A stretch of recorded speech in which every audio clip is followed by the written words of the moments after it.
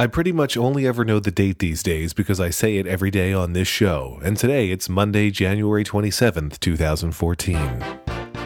Your Daily Lex. That is me. Thank you once again for joining me. I think I need to drink more.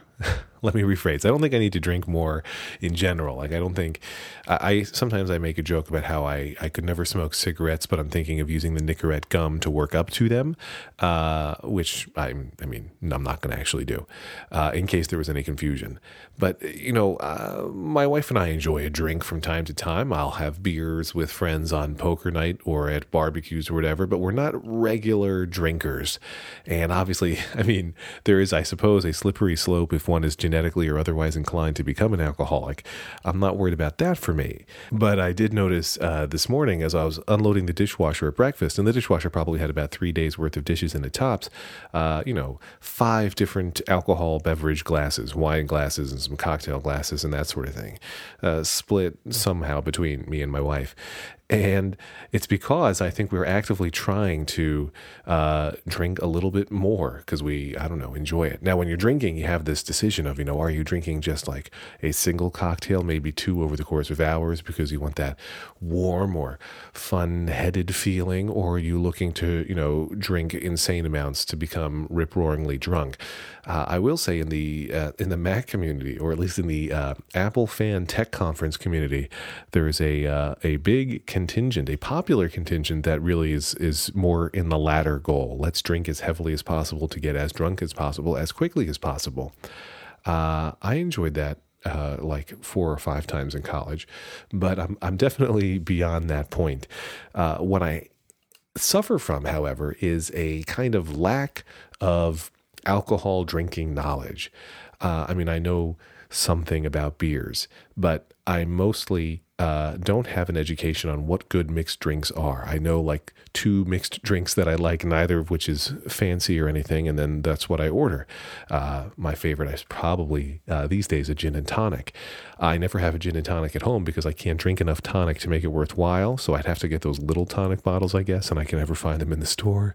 And I don't want to order them from Amazon because it feels alcoholic-ish to say, well, I can't get the mixing element I need for my gin and tonics at home, so let me order them from the internet. So what I really need, and I'm sure there is, although I haven't Googled for this yet, is, a web page that teaches me, here are the 4 or 5 stock alcohols you should have in your bar at home. And here are the 30 drinks you can make from those with simple household chemicals, vinegar and dish soap mixed with vodka. It's delicious. You should all try it. Don't try it. Don't sue me. Or try it and don't sue me.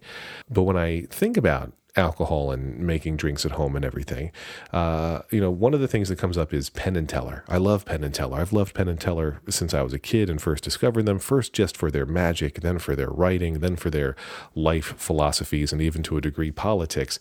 Really guys who I think I could enjoy spending time with.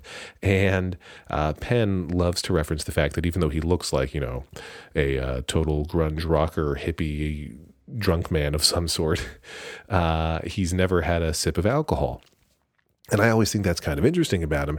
How can you, he doesn't object to people who want to use alcohol. He has no problem with that. But I'm surprised that he can object to alcohol without ever having tried it or experienced it. Now, at the same time, I kind of object to murder, even though I've never committed it, as far as this podcast knows. But I feel like that's a little bit different. I have no problem with Penn's objection to alcohol, but I wonder why he's objecting to it. And he says, it's not like there was a family history of alcohol abuse or anything else. He just decided that it wasn't for him. And like I say, I'm fine with that. But sometimes when I drink, I think, Penn might not really approve of this, even though Penn stresses that, feel free to do whatever you want. So thank you, Penn, for your approval of my drinking. And then when I don't want to drink anything that I don't enjoy the taste of, which maybe goes back to the Super Taster episode. I don't know. But I am trying to experiment a little bit more. It took me until I was in my 30s before I could drink red wine without making a disgusted face. And recently I've tried to experiment with some drinks that I Google recipes for, looking at what I have in the house.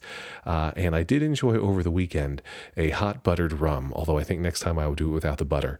Hot buttered rum is rum and butter, brown sugar, cinnamon mixed together.